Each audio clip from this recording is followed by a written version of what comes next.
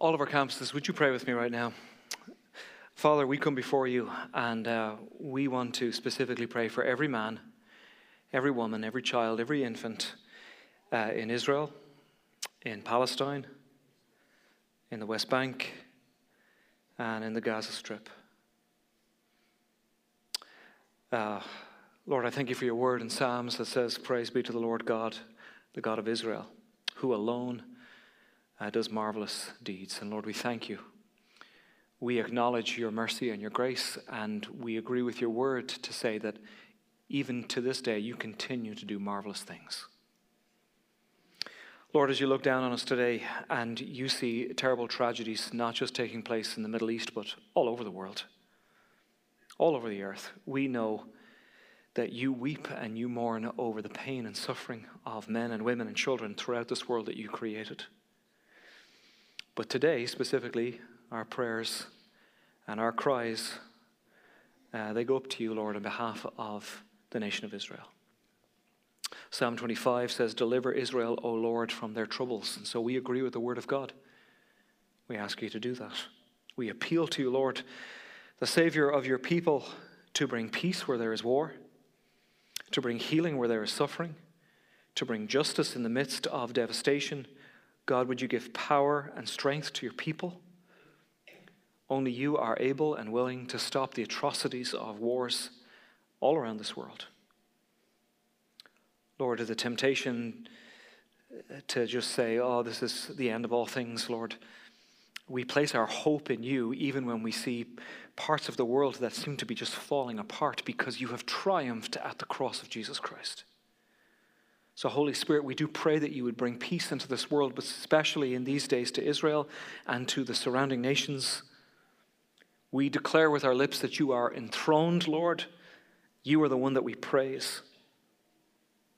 And so, Lord, we lift up our heavy hearts to you. Thank you for your presence in this place. Lord, thank you for every person listening to your word as we open it right now. Thank you that we can pray to you. Thank you that you listen to our prayers. Thank you, God, that you answer our prayers, that you're strong enough to do that, Lord. Thank you that you would bless us today and you would speak to us as we open up the Bible that actually becomes real and relevant in our lives. And I pray, Father, today that we would be like a sponge and we'd be ready to say, Lord, what is it you would speak to us? Actually, we are excited to hear from our Father. And I pray today that we would move and step towards just obeying you, Lord. So we're excited to hear from the Father, and we pray this in the name of Jesus. And all of God's people said, Amen. Praise God. I don't know if I've ever mentioned this before. Perhaps I have, but the Cullen family, my family, we have a pet.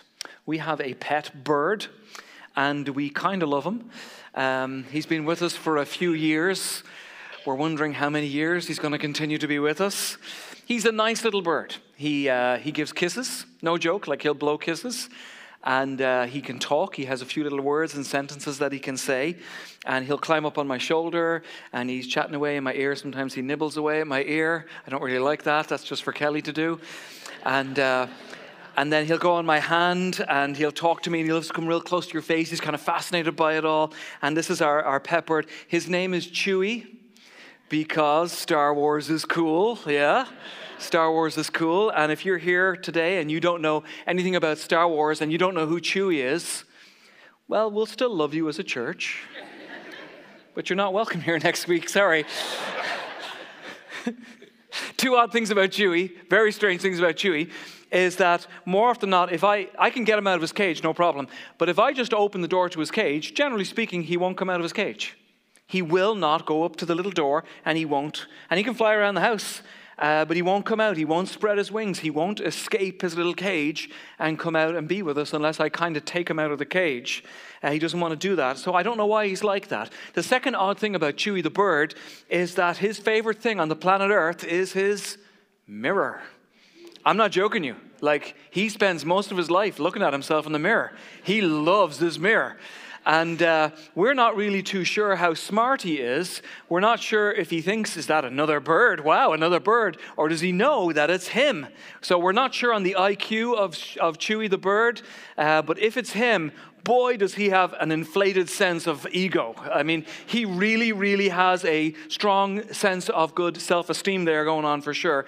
He never seems to tire of admiring his own feathers.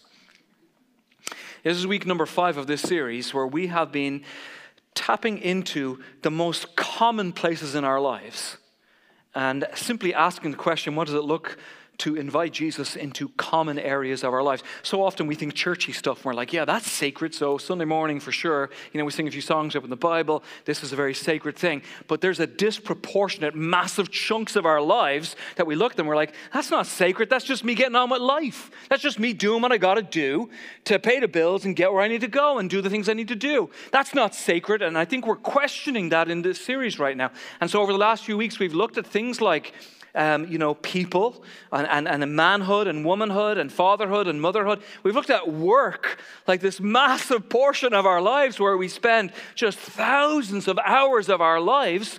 Is that sacred, or is it just purely secular? Where does Christ fit into these kinds of things? This very day, what I want to bring you is probably the single most predominant commonplace of your life. And to put it in a word, it is you. I don't know if you've noticed this, but you are around you a whole lot of the time. And I know this for a fact. There are people who love to look in the mirror. And they'll look in the mirror at every opportunity. And sometimes that's unhealthy. And then there are people who loathe to look in the mirror. And they will actually move quickly past a mirror. I mean, quite literally. I don't want to see my reflection. I don't want to look at what I look like. But you're around you a whole lot. You cannot escape you. You can move to another country. It doesn't work. You'll still be with you. Look at this quote. The person I've had the most difficulty with is me. And it's so unbelievably true. I've met many people in my life where I'm like, that's not enjoyable company. That person is arrogant. That person is kind of into themselves, they're full of pride, or that was just awkward, and you're like, I don't know if that was really a lot of fun hanging around with. But if I were to combine every difficult, challenging person I've ever met, they don't compare to the amount of challenges that I've given to myself. And I think the same is true of you also. I was on just looking on social media this week, and there was an individual that I'm loosely connected with. I don't know them terribly well. And they had a bit of sad news. A grown adult, their mom had passed away, and they were putting this news on social media, and they wrote some words, and it was sort of semi-obituary, these are my feelings about my mom. And I wanted to read them to you because they're pretty poignant. It's very brief. So these are the words of a grown child for their mom who's just died. And it said this: she gave it her all. I saw it every day. I read it in her journals. We gave our all to her as a family. It wasn't enough. She was everyone else's biggest cheerleader, but inside, she was tormented by depression, self-loathing, and a fear of rejection. It's like trying to explain the unexplainable. It's an odd thing. I've done many a funeral over the years, and that's not really the time when you point out a person's weaknesses or challenges. We tend to just say the nice things. But here this person says, and there's 3 words that stood out to me. She was tormented by depression. I wouldn't wish depression on my worst enemy. And then a sense of fear. And many of us are familiar with fear. She was fear of other people rejecting her in life. And so she had to dance and navigate that a certain way all the days of her life. And then the one that stood out to me the most, you just don't often hear this phrase, self-loathing. I think she had a hard time looking in the mirror. And I'm reading between the lines there. What does it look like to invite Christ to me, to you? What does that look like? This most common of all places, this person you cannot escape. What does it look like to be you in the light of Jesus Christ and in the context of what he's done for you? Jesus, the most dynamic voice that has ever spoken on the planet Earth, the most powerful prophetic voice, wisdom personified, the power and the wisdom of God, What does he have to say about you? Well, he has stated something that I believe this proclamation still runs through to this day, right here as you're listening to me. 2 Corinthians chapter 3, verse 17 says this, "Now the Lord is Spirit, and where the Spirit of the Lord is, there is," this is the word that God speaks over you, "freedom for your life." Now that's a great passage of Scripture. I like it. You might like it as well. Okay, so the Spirit of God is in me. That's wonderful. I believe in God. I trust God. I love God. I'm living for God. Spirit of God is in me. And the Word of God says there's freedom for me. But there's a question that very, very quickly bubbles up in my mind. Okay, if that's the case, God, then why is it that I seem to be able to observe so much unfreedom? That woman lived her life, all the days of her life to her death. I don't know that you would say freedom is a word that describes her. Depression, fear of rejection, self-loathing, that probably described her life, sadly. Jesus taught, if you will step into this truth, if you will follow me in this regard, you will actually step into freedom.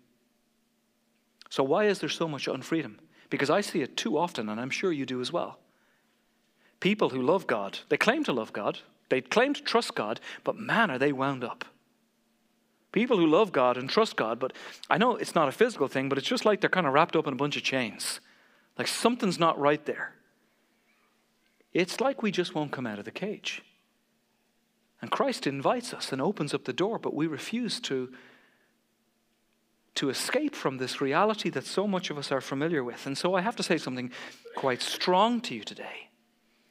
The sad reality is that for many Christians, they actually fear the responsibility of being free. I'm going to say that again. We love God, we trust God, but we fear the responsibility of being free. Because that's a different life. And I'm actually used to being wound up tight. Do you know, chains wrapped around me, I've actually learned how to function like that. I've learned coping mechanisms and strategies and a way of being and a way of speaking and addressing things. I know how to live with that. In fact, that is what is most familiar to me. And so it is actually easier for me to remain in that way because change, man, that just seems really different. I'd rather let other people make decisions on my behalf. I'd rather live my life by some letter of the law than to be free. And we think, no, that can't be the case. Surely we don't really think like that. The book of Exodus, Jesus sets the nation of Israel free after 400 years of slavery. And if ever there was the overt, obvious, clear as day, supernatural activity of God, like right in front of their noses, it was right there. Plague after plague after plague, and he's setting them free. They're walking on dry land through the Red Sea that has been split in two. They're now in the desert, and they're following a pillar of cloud by day and a pillar of fire by night. I mean, if you and I got to see something as extraordinary like that, I think we would say, God, anything, I can see you, you're right there. Just name it, I'll do it. I'll walk in through, go anywhere for you, God. And yet 5 minutes into their freedom, what were they saying? Moses, we want to go back to Egypt. That's what they said. Why would you want to do that? Well, this is worse. We should really go back to Egypt. One day you'll stand before God, every one of you, myself included, and I guarantee you the conversation certainly will not be about how much money you have in your bank account or your retirement. It'll have nothing to do with whether or not you had the picture-perfect marriage or the picture-perfect family. God's not going to be interested in your degrees and your titles. The conversation is about this most common and predominant thing in your life, you. Perhaps the ultimate accomplishment in your life is what Christ does in you. Because of the person and the work of Jesus Christ. And that's not technique, that's not craft, that's not religion, that's not check the boxes, that's not I got to be nicer than someone else, that's not I got to put on something on display to be something in front of people so they think I'm more than I am, that's not some big leadership title name, it's none of those things. And so allow me to introduce to you a very specific word. It's a very soft word, to be honest with you, but I think it's a necessary word. and it is the word tenderness. Tenderness. St. John's and Alma and Mount Pleasant and online, I'm talking to you today. Answer this question about you in the context of tenderness. Will you live your life in the wisdom of accepted tenderness from your God? Some of you are not doing that. Will you live your life, your one and only life, accepting yourself as loved with infinite tenderness? What is it that you think about you? And just make a comparison here, how is the way that you think about you when you look in the mirror different to the way that the one who made you and knows you thinks about you and speaks about you? Is there a difference between those two opinions? Mark chapter 9, verse 36 says this, talking about Jesus when he saw the crowds, he had compassion on them. And this is just, I want you to capture the tenderness of Christ. Don't miss the simplicity of it. This is the essential tenderness of Jesus. He looks out at a massive crowd of people and he says, I actually have compassion on them. I see them. They're scarred by sin and they need a shepherd. Jesus has this way of looking at the world, this way of even looking at a crowd and pulling you out of that crowd, and it's revealing his deepest feelings towards you. And I get this, and you actually do too. Because our temptation is perhaps to move in two different directions. Sometimes we look in the mirror and we think about ourselves and we think about like yesterday and the day before that and all of our past, and we think, man, I'm actually riddled with regret. If I think about it long enough, I actually try not to think about it. But if I do, if I entertain the things that I've said and the people that I've hurt, like it doesn't take me long to want to pull the covers over my head and cringe at myself.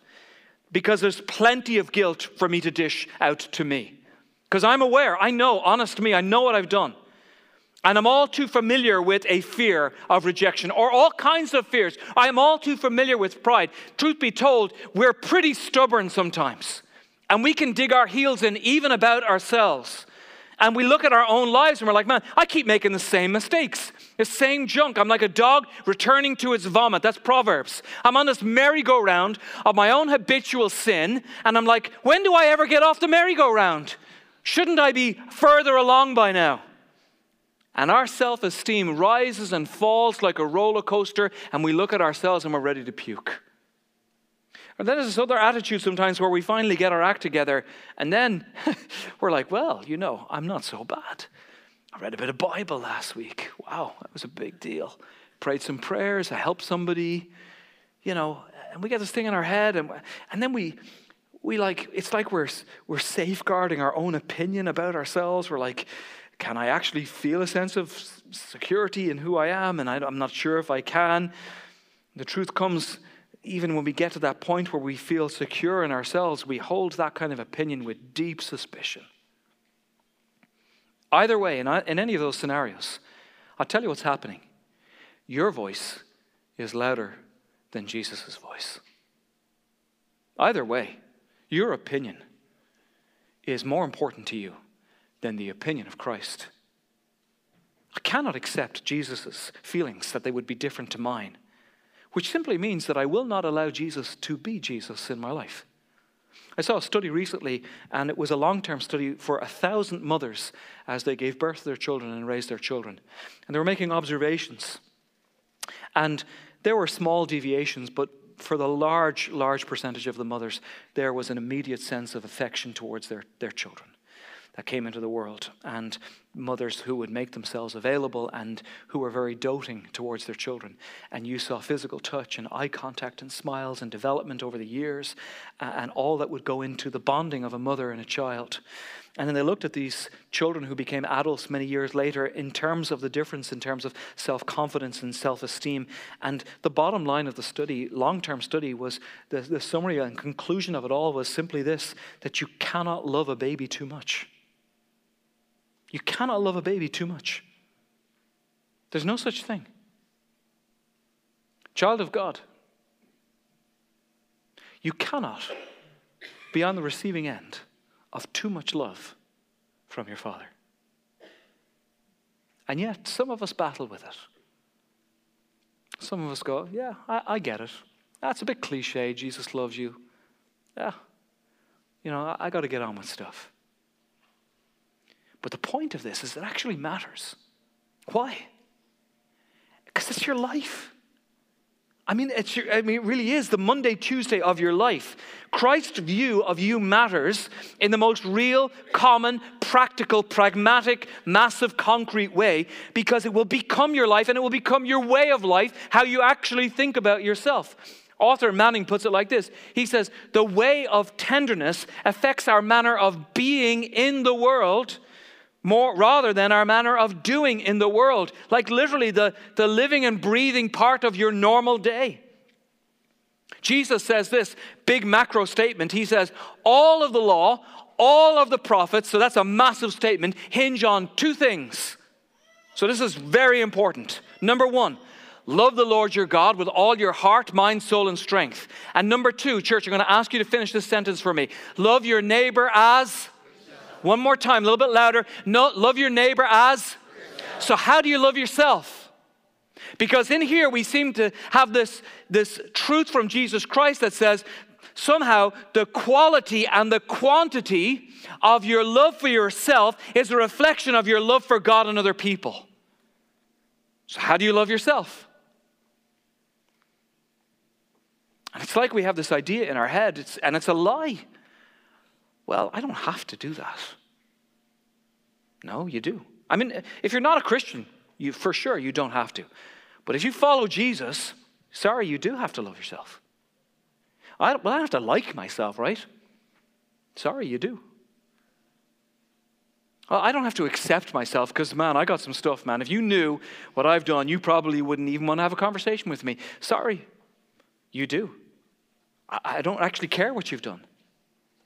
Because in a biblical worldview, as we examine our lives in the light of the person of the Holy Spirit, perhaps the supreme achievement of the Holy Spirit is to move a person from a place of self-rejection to self-acceptance in the context of the finished work of Jesus Christ.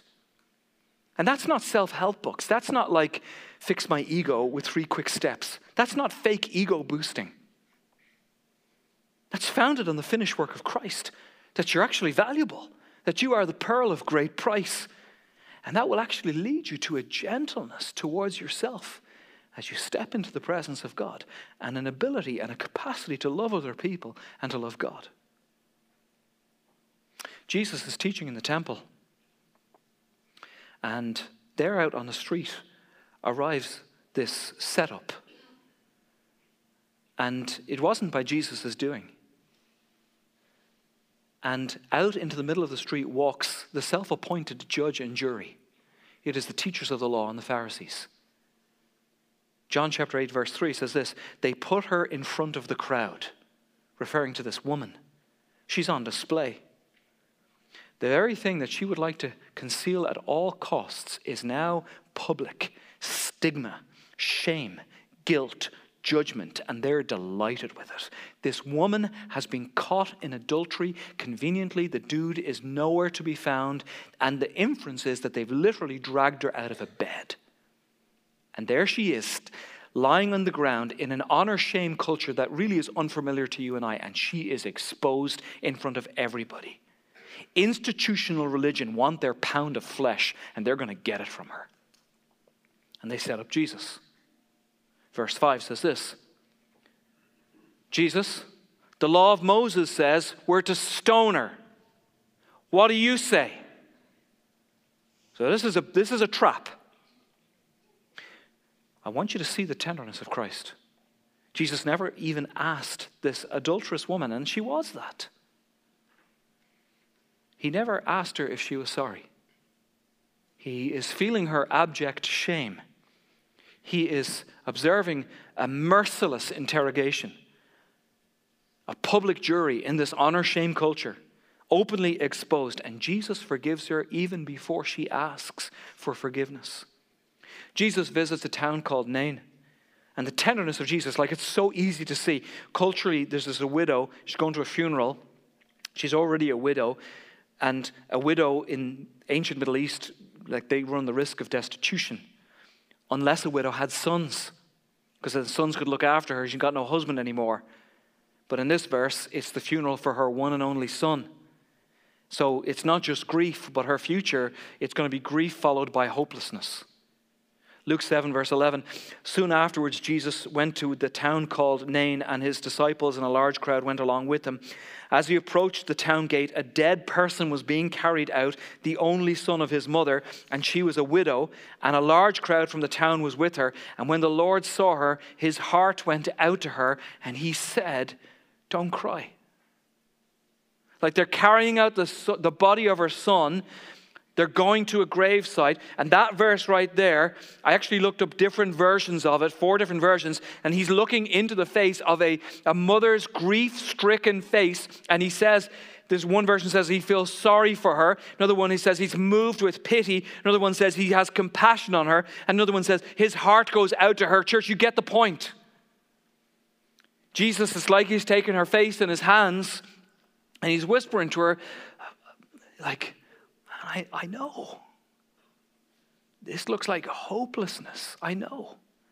And wiping the tears from her face with his thumbs and just saying, don't cry, don't cry. It's a very tender moment.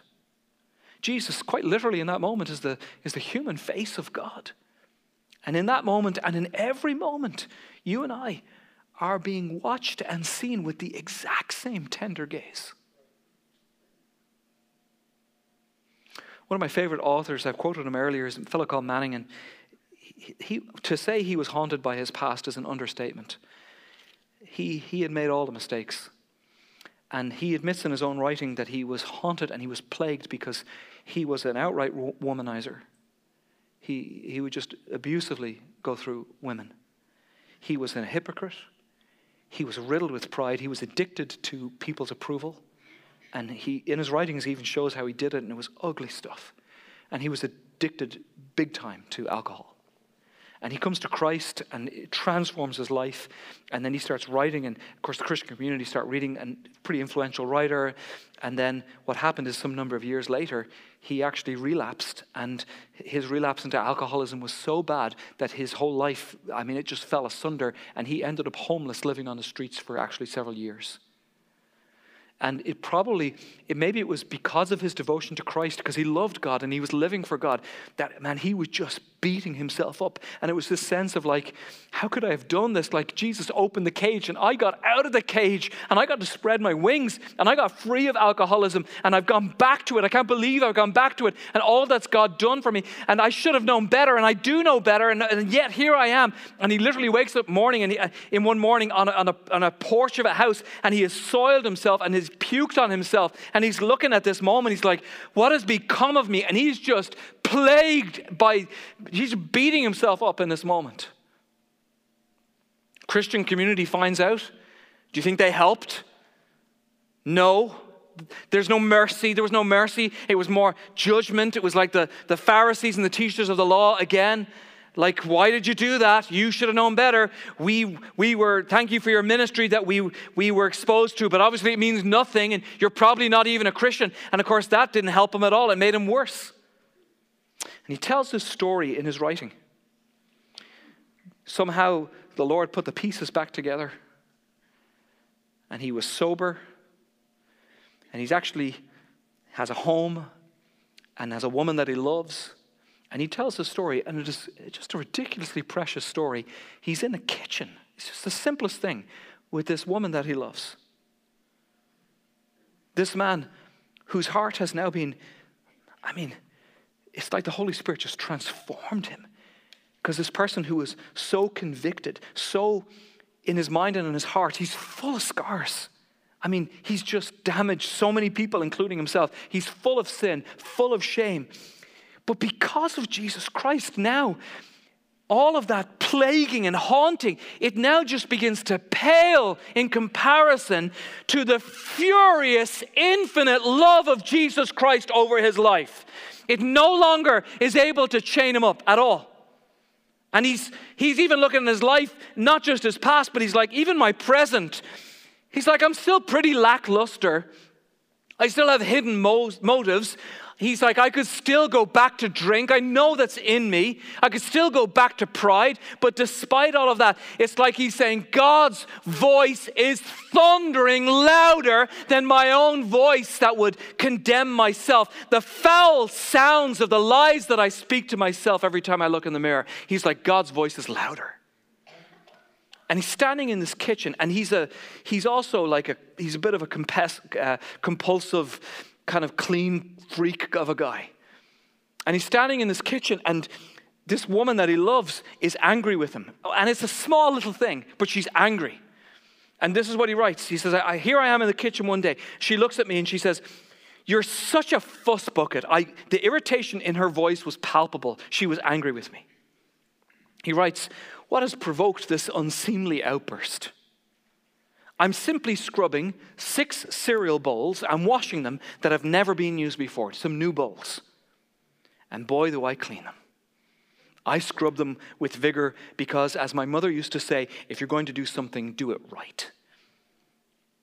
She can't stand that he's doing this. It's petty little marriage stuff. Immediately in my mind, he writes, I become aware of 2 options. Number 1, I conjure up a slashing retort, a verbal retort that I know will cut her fragile psyche to ribbons. He thinks to himself, well, if, as the great minds say, cleanliness is next to godliness, your shallow, stupid, insignificant soul will slide all the way to hell. That ought to do nicely, he says to himself. But he remains quiet. Second option. What is wrong with me? Why am I cleaning clean bowls? These bowls are new. I'm such an obsessive compulsive freak when it comes to cleanliness. I've always been this way. I'm such a neurotic.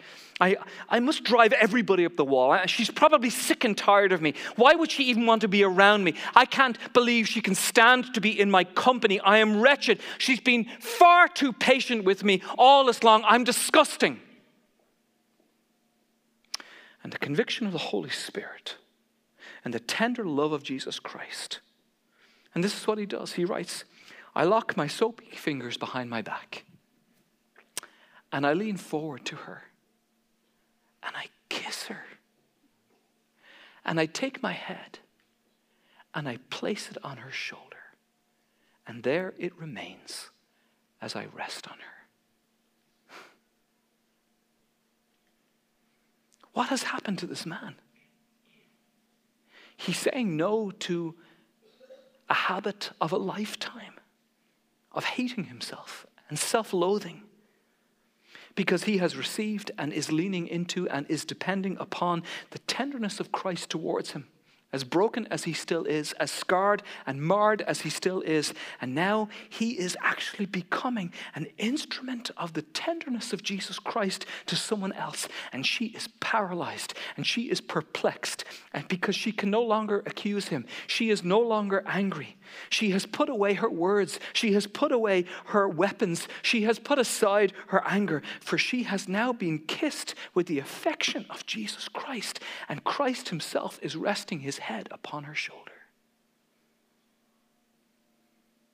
This is how he puts it. The heart enveloped in the tenderness of God passes that tenderness around indiscriminately to those who are both worthy and unworthy. You see, it's hard to love your neighbor as yourself when you disagree with Christ's love for you. This day, would you invite Christ into that which is most common and allow the Holy Spirit this opportunity to show you, unworthy me, his tender affection and his bond, his touch and his care and his kindness and his love. The prophet Hosea speaks of the way a young man would allure a young lady towards love. Chapter 2, verse 16, I'm going to lure her and lead her out into the desert. There I will speak to her heart. Another version says, I am going to allure her into the desert, and there I will speak tenderly to her. Like, church, for real. Will you allow yourself to be loved by God. Some of you have said no to that for years. Or maybe in small degrees. Listen to this question. Do I wholeheartedly believe that God actually likes me? Likes me. Not even loves me. God is love. Do I wholeheartedly believe that God likes me? Do I trust that God likes me? Not after I clean myself up.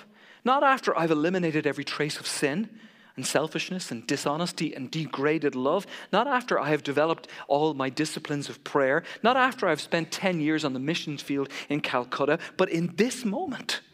Not after I've memorized the Bible, but right here, right now, with my faults and my weaknesses and your problems and your challenges, can you answer without hesitation, I happen to know that He's particularly fond of me? What a way to live your life. It's a life-changing truth. Jesus is being baptized by John, and the heavens open and the Spirit descends on him like a dove, and the voice of the Father booms. This is my Son, my beloved, on whom my favor rests. In the salvation plan of God, the Father is confirming this core identity over His Son, beloved. And there we see present Father, Son, and Holy Spirit, the whole Trinity. Paul, what is he? He's the Christian murderer. That's what he is. And now he's imprisoned, and he's knows that he has executed followers of the way, and he should be crippled by his past. He should be useless. He should be riddled with self-loathing, and yet we see he calls himself the chief of sinners. He's not oblivious to the damage and the hurt that he has caused, and yet all of it seems to melt away as he pens 14 of the epistles in the New Testament, and he writes in the book of Romans, there's nothing that can separate me from the love of God. Not even my past. Whether your life has been easy, whether your life has been hard, whether you grew up with affection and bonding and care and physical touch, whether it was idyllic or whether it was abusive, the challenge still remains. Do you accept yourself as one utterly loved by God? Change your life in the most commonplace of all, you. All campuses, we're going to respond in worship right now. And I want you to sing these words, and it may require faith from you. You can sing these words as words of worship, but I would encourage you to sing these words as words of faith. Would you stand? Let's worship the King.